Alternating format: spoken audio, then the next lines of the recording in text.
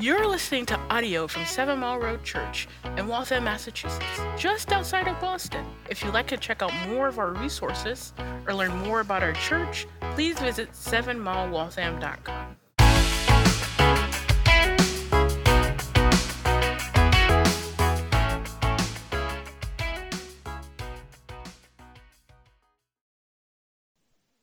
Well, do you remember that scene in The Wizard of Oz when Dorothy, the Scarecrow, the Tin Woodsman, and the Lion, they come back to Oz to collect their reward for having killed the Wicked Witch of the West. And so they seek an audience with the great and powerful Oz.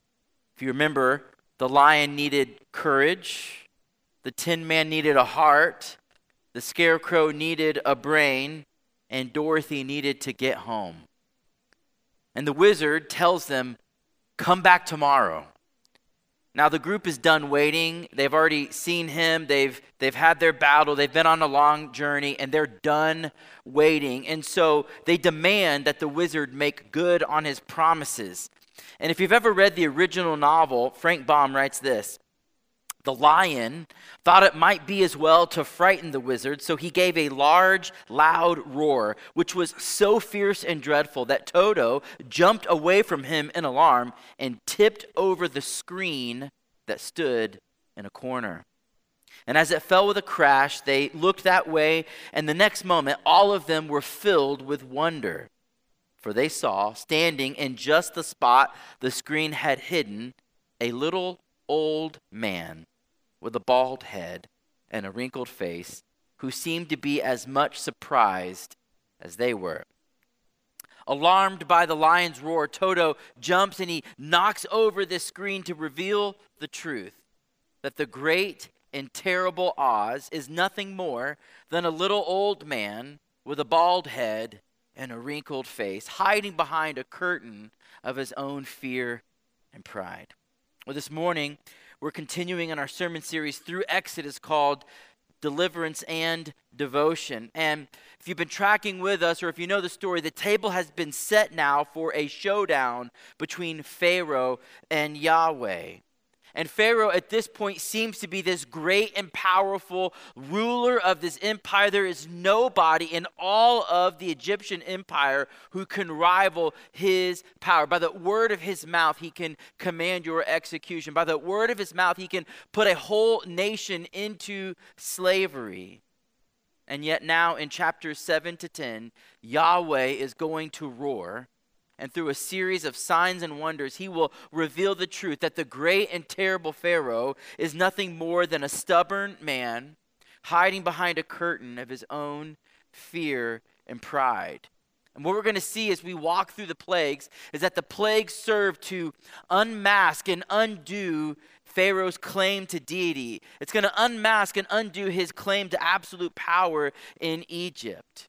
And we're going to see that these plagues are carefully designed to reveal the hardness of Pharaoh's heart and his determination to stand opposed to Yahweh. And our goal this morning is not merely to look into this biblical text to see the historical account of the Exodus, which that is part of what we're here to do, but the goal this morning is not just information. To be able to go, these are the 9 plagues that we're going to cover this morning. But our goal is not information, but transformation. Because you see, the plagues are going to tell us something about us. The plagues are going to reveal something that we need to do. And so to this end, we're going to divide our time into 3 distinctive movements. First, we will see a call to worship. One of the obvious lessons of these chapters is that there is no one like Yahweh. There is no one like the Lord. Remember, we saw the name Yahweh, and it was kind of shrouded in mystery, and the rest of Exodus is unpacking who is Yahweh. And these plagues are going to be part of that dramatic revelation of who God is. And if you truly see him, it should lead you to fear the Lord and worship him. So it's a call to worship. Second, we'll see that it's a call to repentance. The plagues are going to show us that judgment is coming. I know that is wildly unpopular. No one wants to come to grips with it, but the reality is judgment is coming. And when we reject God, order is undone and everything starts to unravel. And God is not looking for empty words, empty confession, but God is interested in our genuine repentance. So if you see the plagues clearly, you will see a call to repentance. And third, finally, we'll see it is a call to humility. Every plague, one after another, is an opportunity for Pharaoh to humble himself, to admit defeat, to realize there is no one like Yahweh, and to submit himself to him. And yet, at every turn, Pharaoh doubles down on his pride. He refuses to see reality, that he is outmatched and outgunned. He won't even listen to his counsel. This begs the question for us: will we choose to harden our hearts, stand opposed to Yahweh, or in humility entrust ourselves to him? So that's our outline this morning. That's where we're headed. It's a call to worship, a call to repentance, and a call to humility. Let's begin in chapter 7 and verse 14.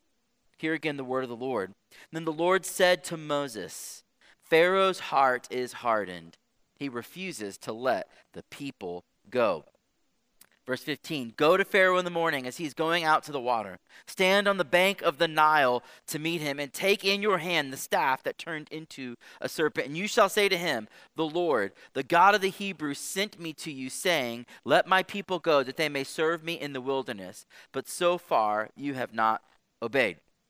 So far we've seen Moses and Aaron have gone in to Pharaoh. They perform a miracle to authenticate their words. Remember, their staff turns into this crocodile sea serpent, and it eats all of their little staffs. And that should have been enough of a display of power to go, wait a minute, we don't know, we can't go toe-to-toe with Yahweh. And yet he refused to obey Yahweh and let the people go on a 3-day journey into the wilderness to worship and serve the Lord. So now Yahweh comes to Moses and says, the warnings are over. It's time.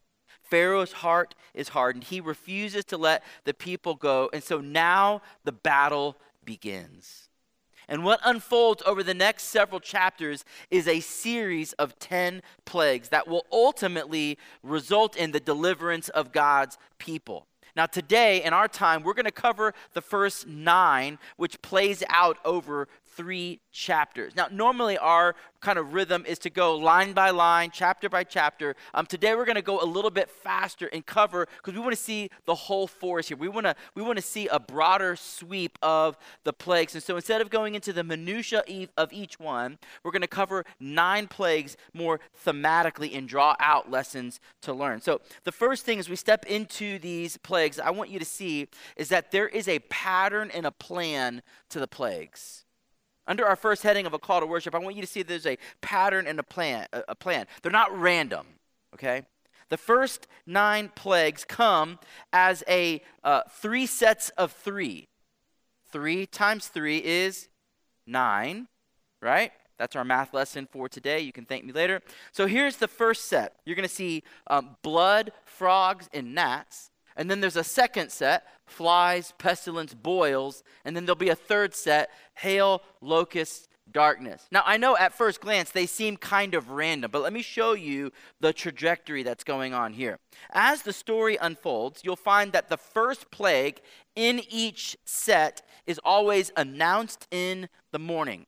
So at the beginning of each third, Moses will come to Pharaoh in the morning to let him know what's happening. And also, the first and second plagues are announced ahead of time, meaning Pharaoh gets a warning about what's about to happen. And then the third plague in each set comes unannounced. And so what this does is it creates and establishes a rhythm. Now, in this first set of 3, blood, frogs, and gnats, Moses' magicians will try to go toe-to-toe with Moses and Aaron. They're going to try to replicate and show Pharaoh, these guys are jokesters, they're unimpressive, we shouldn't listen to them because we can do the same thing. So they're going to try to go toe-to-toe. Now, they're able to somewhat replicate the first 2 plagues. So in chapter 7, when we have the Nile, the water turning to blood, they're able to take small portions of water and actually turn it into blood, which to be quite honest, it's kind of impressive. Like, I'm not even sure how that works out. But here's what's not impressive. They couldn't change the blood back to water. So it's really ineffective, right? Because what you want to do is not just show that you can do it, but you want to remove the plague so you can show them, see, we're not in any kind of danger here. But they couldn't change it back to water. With the second plague, the frogs, they were also able, by their secret arts, to conjure up frogs out of the Nile. But think about it. It only serves to exacerbate the problem. If your problem is lots of frogs, how does it help you to be able to get more frogs to come out? When they couldn't get rid of them. Then, the third plague in that first set, you have the plague of the gnats.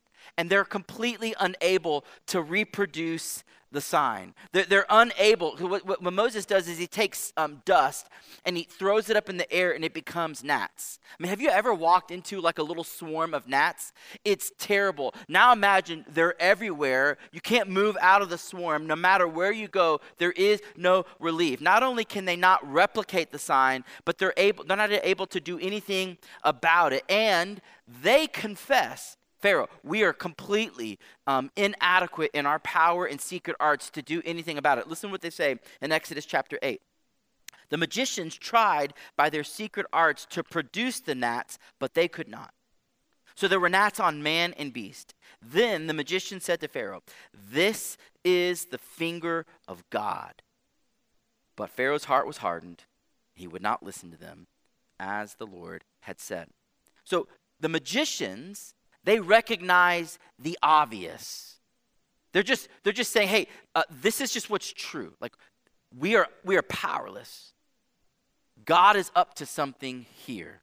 And the implication is, Pharaoh, maybe we should call it quits. But Pharaoh hardens his heart, and he is blind to the obvious finger of God.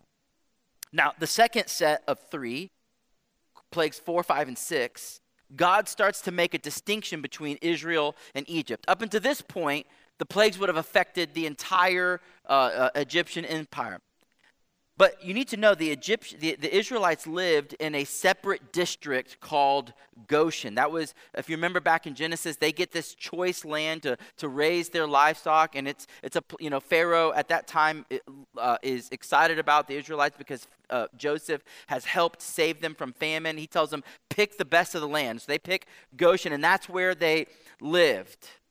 And as the flies and pestilence on animals and boils starts to afflict the land of Egypt, God makes a distinction that Israel in the land of Goshen is spared. So when pestilence falls on all of the livestock in the land, this little area of Goshen is protected. In fact, Pharaoh, he's told about this. Moses tells him, listen, just so you know how powerful God is, he is going to protect this land. So as this disease runs through the land and kills all these animals, it won't affect Goshen. And when he starts to see animals getting, the swine flu and avian flu and mad cow disease and all that's going on, he sends messengers into Goshen to see, were they really protected? And look what happens, Exodus 9. But the Lord will make a distinction between the livestock of Israel and the livestock of Egypt, so that nothing of all that belonged to the people of Israel shall die. And the Lord set a time, saying, tomorrow the Lord will do this thing in the land. And guess what? The next day the Lord did this thing. All the livestock of the Egyptians died, but not one of the livestock of the people of Israel died. And Pharaoh sent, and behold, not one of the livestock of Israel was dead. But the heart of Pharaoh was hardened, and he did not let the people go. So what is the point of this pattern and plan? It is simply to see these 9 plagues are not random. It's not chance. It's not coincidental. Like, these things weren't going to happen and God's just like letting them know ahead of time. No, this is not just some series of unfortunate events. They are planned by the power of God. Roberts and Wilson offer an excellent summary of the plagues. The first group of 3 plagues strikes the water and the ground as the Nile bleeds and frogs rise up from the water and dust turns to gnats. The second group strikes living flesh with swarms of flies, the death of livestock, and human skin being covered in boils. And the third group moves higher up to the skies, bringing destruction through weather, bringing locusts on the east wind, and even blackening the sun. If the ancient world were a three-story house, the earth, the waters, and the heavens above, God brought destruction to each story and humiliated the deities that governed each. What you need to see is the plagues are a carefully designed invasion, moving with precision in stages with gradual escalation, all with the aim of showing everyone from the palace of Pharaoh into the slums of Goshen that Yahweh is Lord and there is no one like him. But not only do we see a pattern and plan to the plagues, we also see a power. I mean, just consider the spectacular details of some of the plagues. Like, consider the Nile River. It's a vast river running through the heart of Egypt. I looked it up. It's like 80 billion gallons of water on average in this river, and it's turned to blood. Now, this isn't just some river. Like, we kind of think of like bodies of water like as accessories to life. Like, you can go and play in them and swim in them and canoe in them. That's not how the ancient world saw bodies of water. It was life. Where are all of the ancient civilizations? By water. Why? Because you need water to live. They do not have indoor plumbing. They cannot just open up a tap and get water. They can't walk up to the refrigerators and stick their glass in and get nice filtered cold water. No, you have to have a source of water. And not only did they rely on it for access to drinking water, they relied on the Nile to flood its banks each year so that it would irrigate their crops. In fact, the Nile was worshipped in Egypt. It was like a god to them. It was the river of life. And yet, for 7 days, this river became a river of death. Blood is like in one sense, it's the symbol of life, but when it's out of your body, it's a symbol of death. A just judgment on a nation that used it as a means of execution to drown little Jewish boys. All of it, all 80 billion gallons of it, turned to blood. Just think about the power that takes. In addition, it's not just the Nile. All of its tributaries, the streams, canals, ponds, pools. If you had water in a earthen vessel in your home, it also turned to blood. Now, it is amazing to note that in this chapter, God was also gracious to them. It says that along the riverbanks, people could dig lower and find access to clean water. Now, why is that important? Because in the midst of judgment, there's always grace. God is providing a way. If he had wiped out their water source for 7 days, everyone would have died. Why? You have to have water. You can't go 3 days without water, right? And so if 7 days, the whole nation would have died. But God allowed there to be access to clean drinking water, which is an evidence of grace that even in the midst of judgment, the Lord would provide a means to drinking water. Now consider the power of the plague of frogs. The Bible tells us that they were everywhere. Listen to this. The Nile shall swarm with frogs that shall come up into your house, into your bedroom, on your bed, into the houses of your servants and your people, into your ovens and your kneading bowls. The frog shall come up on you and on your people and on all your servants. Frogs are everywhere. I mean, everywhere. And think about this. If a frog comes into my house, that frog is dead.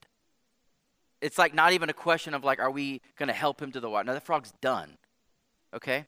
But the Egyptians were unable to do anything about it. Why?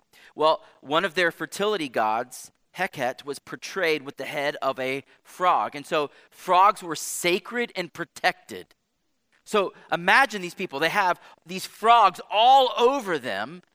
They can't even make bread. It's like in their bowls, and yet they can do nothing about it. And so as the frogs swarm over the land, they just had to live with it. Charles Spurgeon once said, "When it pleases God by his judgments to humble men, he is never at a loss for means. He can use lions or lice, famines or flies. In the armory of God, there are weapons of every kind, from the stars in their courses down to caterpillars in their hosts." Friends, as the Lord of creation and the sovereign one of the universe, every single thing in all of creation is at his disposal and his command. Here we see frogs and gnats and flies weaponized to bring an empire to its knees. Consider the power and force of the plague of hail, Exodus chapter 9. Then Moses stretched out his staff toward heaven, and the Lord sent thunder and hail, and fire ran down to the earth. And the Lord rained hail upon the land of Egypt. There was hail and fire flashing continually in the midst of the hail, very heavy hail, such as had never been in all the land of Egypt since it became a nation.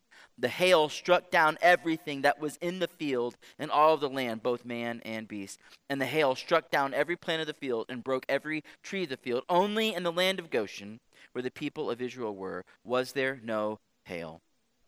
The God who commands the smallest creatures can also command the heavens and weather systems of the earth. And at his word, the heavens above unleashed hell on Egypt. Hail and fire came crashing down, and yet not a single piece of hail was found in the land of Goshen. Friends, there is no one like the Lord. He is utterly without equal and without rival. But not only is there a pattern and plan and power to the plagues, there's also a purpose. The plagues are not a case study of God just losing his patience, throwing a divine temper tantrum. They're purposeful. Throughout the narrative, the Lord will declare his purposes. Let me read some to you. Chapter 7, verse 5. The Egyptians shall know that I am the Lord when I stretch out my hand against Egypt and bring out the people of Israel from among them. Verse 17. Thus says the Lord, by this you shall know that I am the Lord. 8, verse 10. You will know that there is no one like the Lord our God. Chapter 9, verse 14. So that you may know there is none like me in all the earth. Chapter 9, verse 16. For this purpose I have raised you up, Pharaoh, to show you my power, that my name may be proclaimed in all the earth. Exodus 10, verse 1 and 2. Then the Lord said to Moses, go into Pharaoh, for I have hardened his heart and the heart of his servants, that I may show these signs of mine among them, and that you may tell them in the hearing of your son and your grandson how I have dealt harshly with the Egyptians and what signs I have done to them. Why? So that you may know that I am the Lord. God's purpose here, do you see the intention and purpose, is that every man, woman, and child in Egypt and Goshen and throughout history would know that there is a great and powerful one who reigns supreme in all the earth. And hint, hint, it's not Pharaoh. It is Yahweh. See, God is going great lengths to show, beyond a shadow of doubt, that there is no one like the Lord. And just so we're clear, God didn't need these 10 plagues to deliver his people. In fact, later he's going to tell them that. With a simple word of his mouth, he could have wiped out the entire Egyptian empire and just let Israel walk right out. He says as much, chapter 9, verse 15. For by now I could have put out my hand and struck you and your people with pestilence, and you would have been cut off from the earth. But for this purpose I've raised you up, to show you my power, so that my name may be proclaimed in all the earth. You remember earlier when they first came to Pharaoh? Pharaoh said, who is the Lord? Well, this is the Lord answering Pharaoh's question. You want to know who I am? I am going to dramatically show you. The plagues are designed to make a dramatic and emphatic point that there is no one like the Lord. And in this sense, I want you to see that the plagues are missional. They're missional. The goal is as all these plagues are happening throughout the earth, as Pharaoh, just like the screen reveals who the great and powerful Oz really is, as the screen tips over, the people in Egypt would see Pharaoh's not in control. He is not to be worshipped. There is one who deserves our worship. The goal is that the people, the Israelites, and even the Egyptians would become convinced that there's no one like the Lord and that they would worship and be devoted to him. See, friends, when you see the pattern, the plan, the power, and the purpose of these plagues, the only right response is worship. That you would worship him.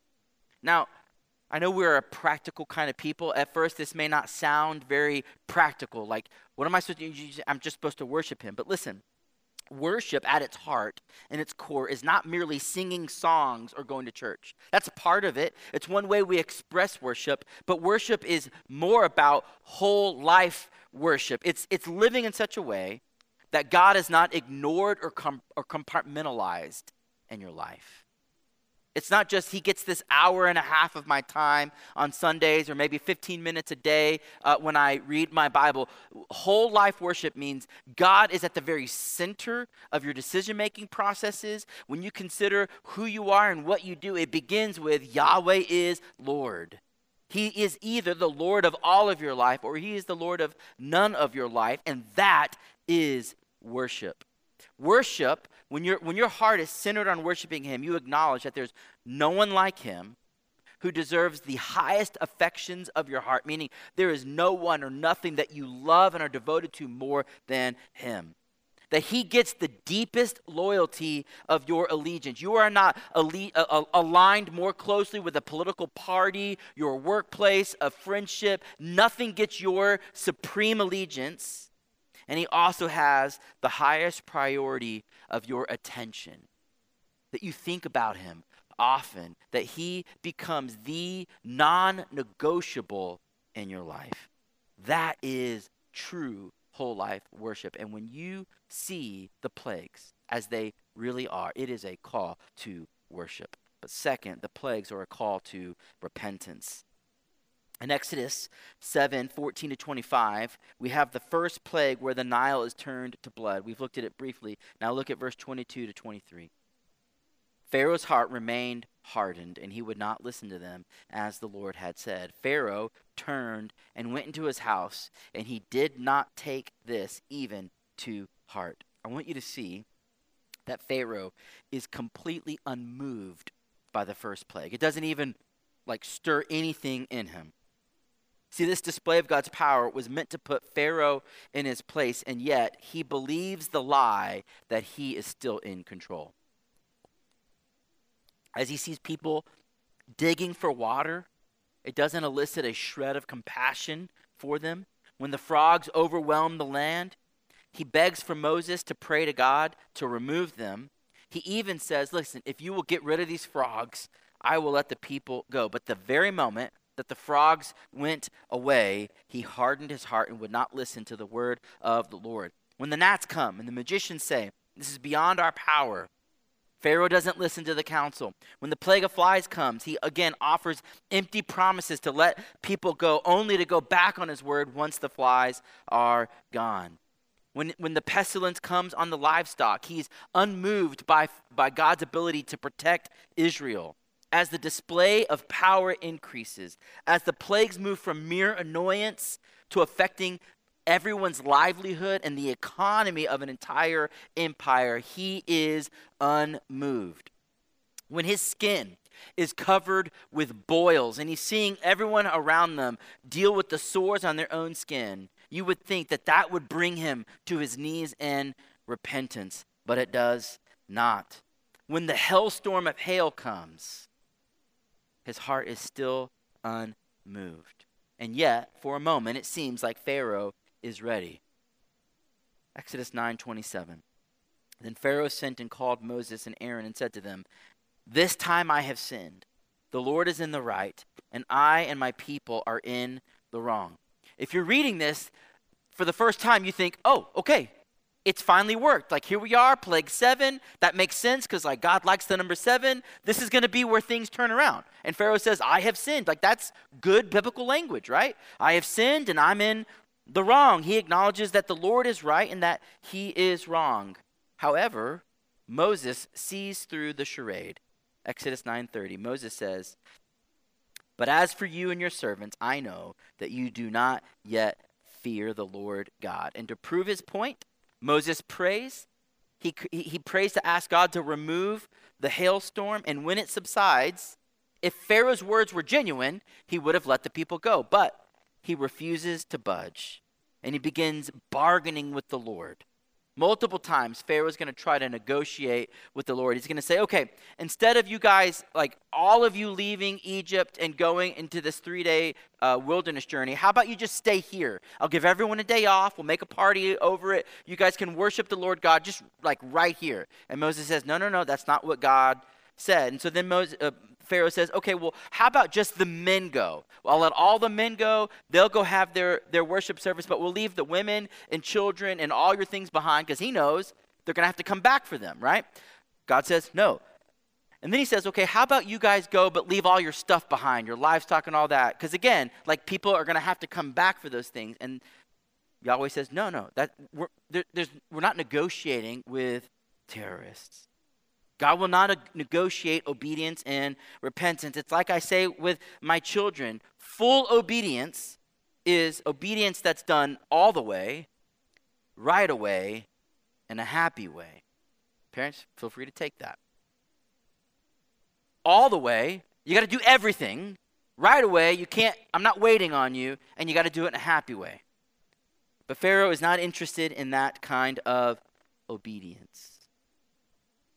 And the final set of 3 plagues, from the hailstorm of hail to the all-consuming wind of locust and the terrifying darkness on the land, all of them prove unproductive to bring about Pharaoh's repentance. Now here's what I want you to see. The plagues are a dramatic display of judgment in many forms. It's judgment against all of the false religion of Egypt. It's judgment against Pharaoh's own claims to deity. It's judgment against his unwillingness to obey the Lord. It's judgment against his ownership of God's people. It's judgment against his pride and sin. And all of these plagues are to make this dramatic point that when you reject God, you are submitting yourself to the unraveling of order. See, when we reject God, even in our own lives, when you reject his rule and reign in your life, it will lead to your undoing. Tim Chester is helpful here. He says, through the plagues, God unravels creation. He sends it into reverse so that water no longer brings life. Animals no longer serve human beings. Instead, they invade like armies. Light returns to darkness and life to the dust. Creation is heading back into its dark and chaotic state. Everything falls apart. Egypt is unmade. All around Pharaoh, the very fabric of his world is falling apart, disintegrating into chaos, darkness, and death. Pharaoh and the land of Egypt have exchanged the truth of God for a lie. They have worshipped created things rather than the Creator, and the plagues serve as a dramatic display of the just judgment of God. And as creation all around them starts to unravel, it's teaching a lesson that when you reject God, when you replace him with lesser gods, things will come undone in your life. Now, the point of the plagues is not for us merely to say, look what happened to them over there, but to say, am I aware of the displays of God's judgment in my life? Am I aware of the ways that God is trying to get my attention and to bring me to repentance?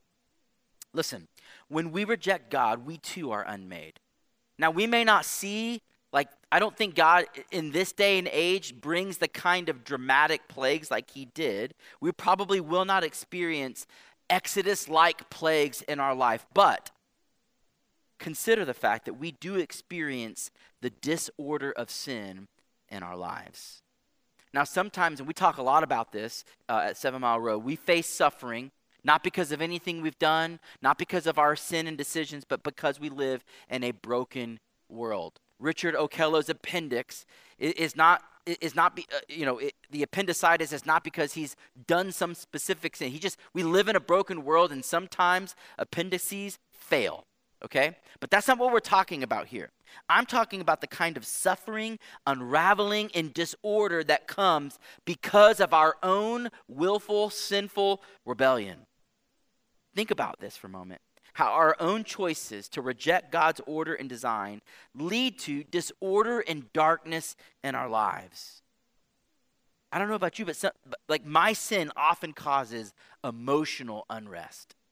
That I'm in turmoil, not because of being sinned against, but because of my own sin. People have mental breakdowns, relational conflict, physical addictions, not because of the sin of others, but by our own sinful, willful decisions. And here's the point. As we watch Egypt melt down under the righteous hand of God's judgment, those with hearts that are softened and ready to receive God's word will say, Lord, I don't want to be hardened like Pharaoh. Let me see, Lord, how you're trying to get my attention and bring me to a place not of empty confession like Pharaoh, but genuine repentance. You remember Pharaoh offers an empty confession to God. He says, I have sinned, right? It's all for show. It's all just to get Moses to pray to God to remove the plague. Sometimes we do that when bad things are happening in our life. We say these empty things to the Lord. Like, Lord, if you'll just get me out of this situation this time, I promise I'll never do that thing again. God is not interested in empty words, but really genuine repentance that turns away from sin. Friends, here's a reality. Judgment is coming. We may not experience the plagues of Egypt, but there is coming a final judgment, an ultimate plague. For the wages of sin is death. Judgment is coming. We will all one day come face to face and give an account for our lives with our Maker. And all along the way, I want you to see that God is gracious to bring these plagues of disorder into our life to get our attention, to wake us up. One of the cool things as we work our way through Exodus is that you begin at the beginning to think this is just for Israel. But at the very end, when they are delivered, there's this verse that says, and when they left with a mixed multitude, which means Israelites and Egyptians. There's actually this place in chapter 7 where it says that when the hailstorm was coming, it says those who feared the word of the Lord took shelter. Meaning this, all throughout judgment, people who had hearts to hear, people who had eyes to see what God was doing, he got their attention and they turned to the Lord. And that as Israel is leaving Egypt, there were those who said, there is no one like the Lord. We should worship and fear him. I don't want to experience any more of this judgment. Can we please go with you? Those who have eyes to see, ears to hear, and hearts to believe will see that judgment is coming, and it will stop you in your tracks, and you will repent.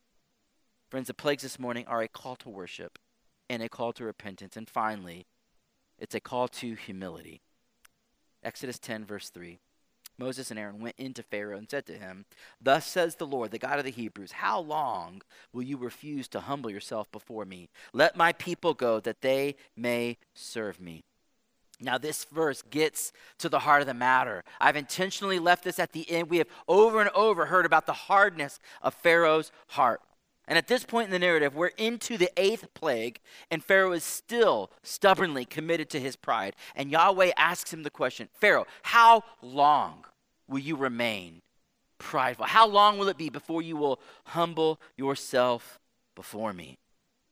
Now, throughout this passage, you'll find 3 different descriptions of Pharaoh's heart. All from chapter 4 through chapter 15, you'll find these different descriptions of Pharaoh's heart. First, you'll see just a general description that Pharaoh's heart was hardened. There's no comment given on who's hardening his heart. It's just saying, hey, Pharaoh's heart was hardened. And I've put those passages up there for you if you want to go back and look. You'll see several times Pharaoh's heart was hardened. Second, you'll find that Pharaoh hardened his own heart, meaning Pharaoh chose by his own will to harden his heart, contrary to the Lord. He is responsible for his actions, and he was actively involved in the hardening process of his own heart. And third, you'll also find that Yahweh, the Lord, hardened Pharaoh's heart. In these instances, Yahweh is the active agent in the hardening of Pharaoh's heart. Now, a couple things. First, I want you to know that the heart in the Hebrew mindset is not just simply the emotional center like we think about it. We often divide the mind and the heart, like the mind is what makes decisions and the heart is what feels. In the Hebrew mindset, that's not the idea. The heart in the Hebrew mindset is the whole of the intellect, the will, and the emotions. It's the seat of your desires and drives, and from it flow all of your decisions, beliefs, and action. So another word to think about it is, in the Hebrew concept of the human, the mind and the heart are really just the heart. Now the word for hardened here is the Hebrew word that means to make heavy. It means to make something heavy.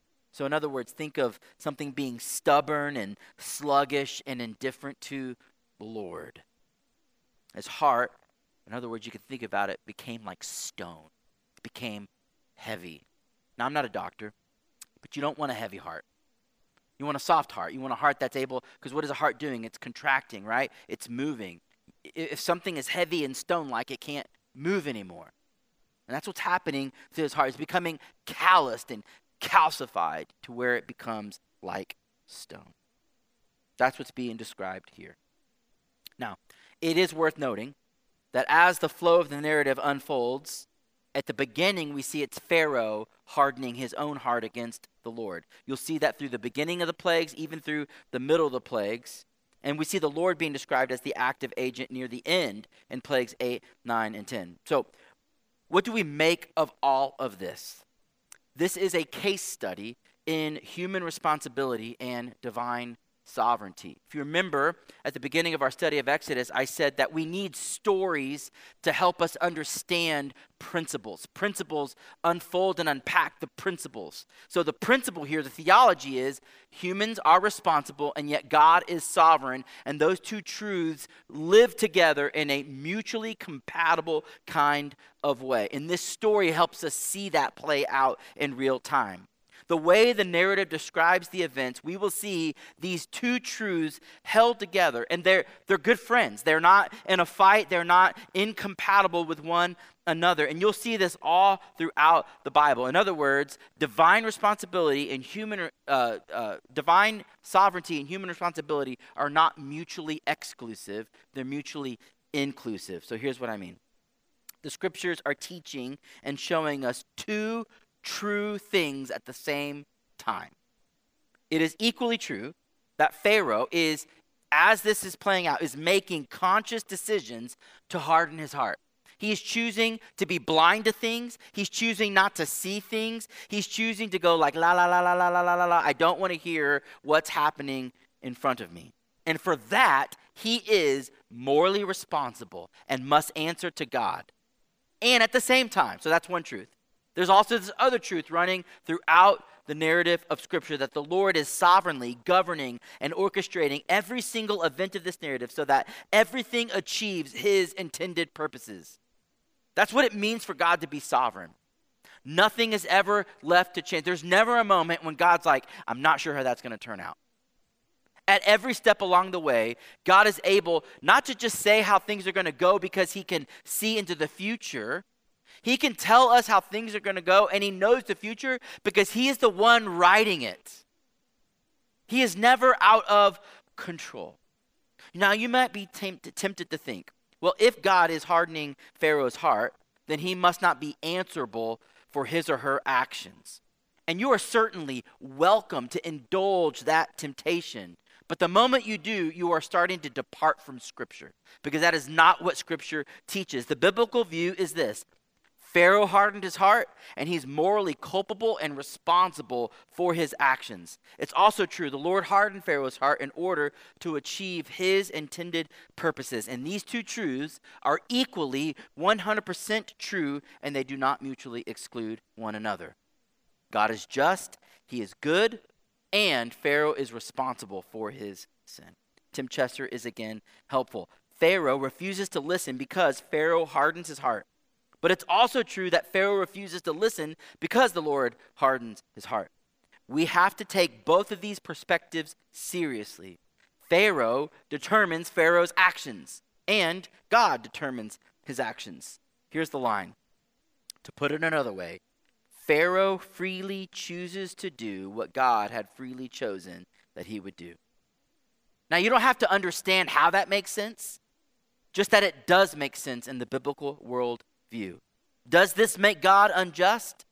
Not for a second. Not for a second. In fact, Paul addresses this very question and uses this very example. Romans 9:14-18. What shall we say then? Is there injustice on God's part?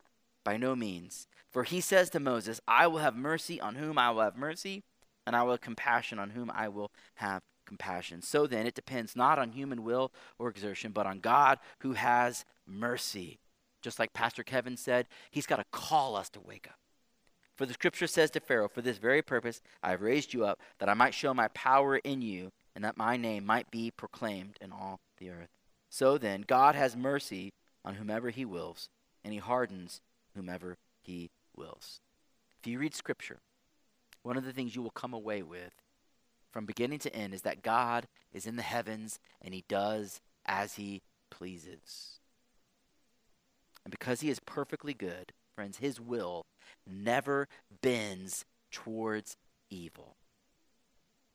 So there is nothing God has ever done that we could look at and go, that's unjust or that's evil. Again, I don't understand how it all fits together. I'm just telling you what the Bible says. And if we're going to walk by faith, then we must accept it as true. So that begs the question, so what do we do with that? Here's what I think we do. We take responsibility for what we have responsibility for, meaning you are freely choosing to do things. The reason why it feels like you have freedom to do what you want to do is because guess what? You have freedom to do what you want to do. The question is, what will you do? What choices will you make? If you're reading this passage with eyes of faith, you will say, then I need to make choices with thoughtfulness and care. J. Alec Mateer writes this, with these words, we are forcefully reminded that choices are the privilege and price of being human. Our privilege is that of being responsible beings, recognizing moral values, called to make responsible choices, and given the opportunity and obligation to live in the light of the foreseeable consequences of our actions. That's the privilege. God has given us that gift. But here's the price.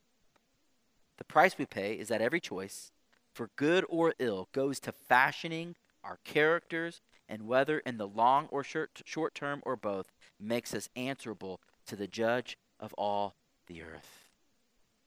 One of the most dignifying things about being humans is that we get to make free choices, but it comes at a cost. We will be held accountable for the choices that we make. Friends, our choices are not arbitrary. They are not fatalistic. They matter. We make real decisions, look at me, that you are really responsible for. Your choices matter. So the question is, will you make choices that lead to the humbling of your heart and the softening of your heart? Or will you make choices that result in the hardening of your heart? Because one of the truths this passage teaches is that you really can harden your heart to the Lord. You can do that. It's not a good thing to do, but you can do it. In the case of Pharaoh, he doubles down on his hardness instead of allowing the plagues to soften his heart. In the face of judgment, he doesn't beg for mercy and forgiveness. He negotiates, lies, and cheats. So again, it begs the question, what will you do? What choices will you make? Will you allow the warnings of coming judgment to soften your heart, or will you allow it to harden your heart? Like we asked a few weeks ago, will God's word be a song to you or a snarl? Will you see the power and purpose of the plagues and come to a proper fear of the Lord that leads to a life of gladsome worship? And maybe some of you, as we close, are asking, where do I start? How can my hardened heart become soft? Well, let me tell you, that the last plague ends in darkness. It's the darkening of the sun for 3 days. With the 9th plague, the darkness falls on the land of Egypt. And it points forward to another moment in time as history of redemption unfolds. When darkness fell, God's judgment came, and the plague of all plagues was unleashed. Matthew 27, verse 45. Now from the 6th hour there was darkness over all the land until the 9th hour.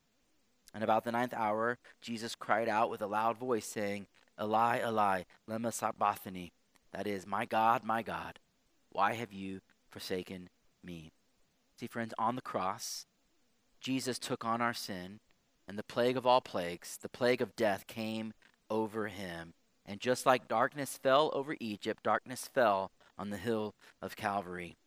And on the cross, as Jesus was condemned, he became sin, though he himself knew no sin, and all the plagues of God's justice fell on him. Now, why did he do this? He wasn't condemned for his sin. He was condemned for ours. Because what he was doing was accomplishing the ultimate exodus. Jesus endured the darkness of death so that in our deliverance we would be fully devoted to our Lord and Savior, Jesus Christ. And when that truth enters your mind and it captivates your heart, you will find that your heart of stone is replaced with a heart of flesh. There's a great hymn by John Stalker that became repopularized by Sandra McCracken called Thy Mercy, My God. And the third stanza poetically captures this biblical reality of how a hardened heart becomes soft. We're going to sing it later, but here's the line. Thy mercy is more than a match for my heart, which wonders to feel its own hardness to part. Dissolved by thy goodness, I fall to the ground and weep for the praise of the mercy I've found. You see, our hardness of heart can be dissolved when by grace, through faith, we see and believe the goodness and mercy of God. So 7 Mile Road, I hope that you see the plagues in Exodus this morning. Let them reveal to you that there is no one like our Lord who is deserving of our whole life worship. See the plagues this morning. Let them be a reminder to you of the coming judgment, and let it bring you to a place of repentance. See the plagues this morning, and let them humble you at the foot of the cross to receive his mercy and grace.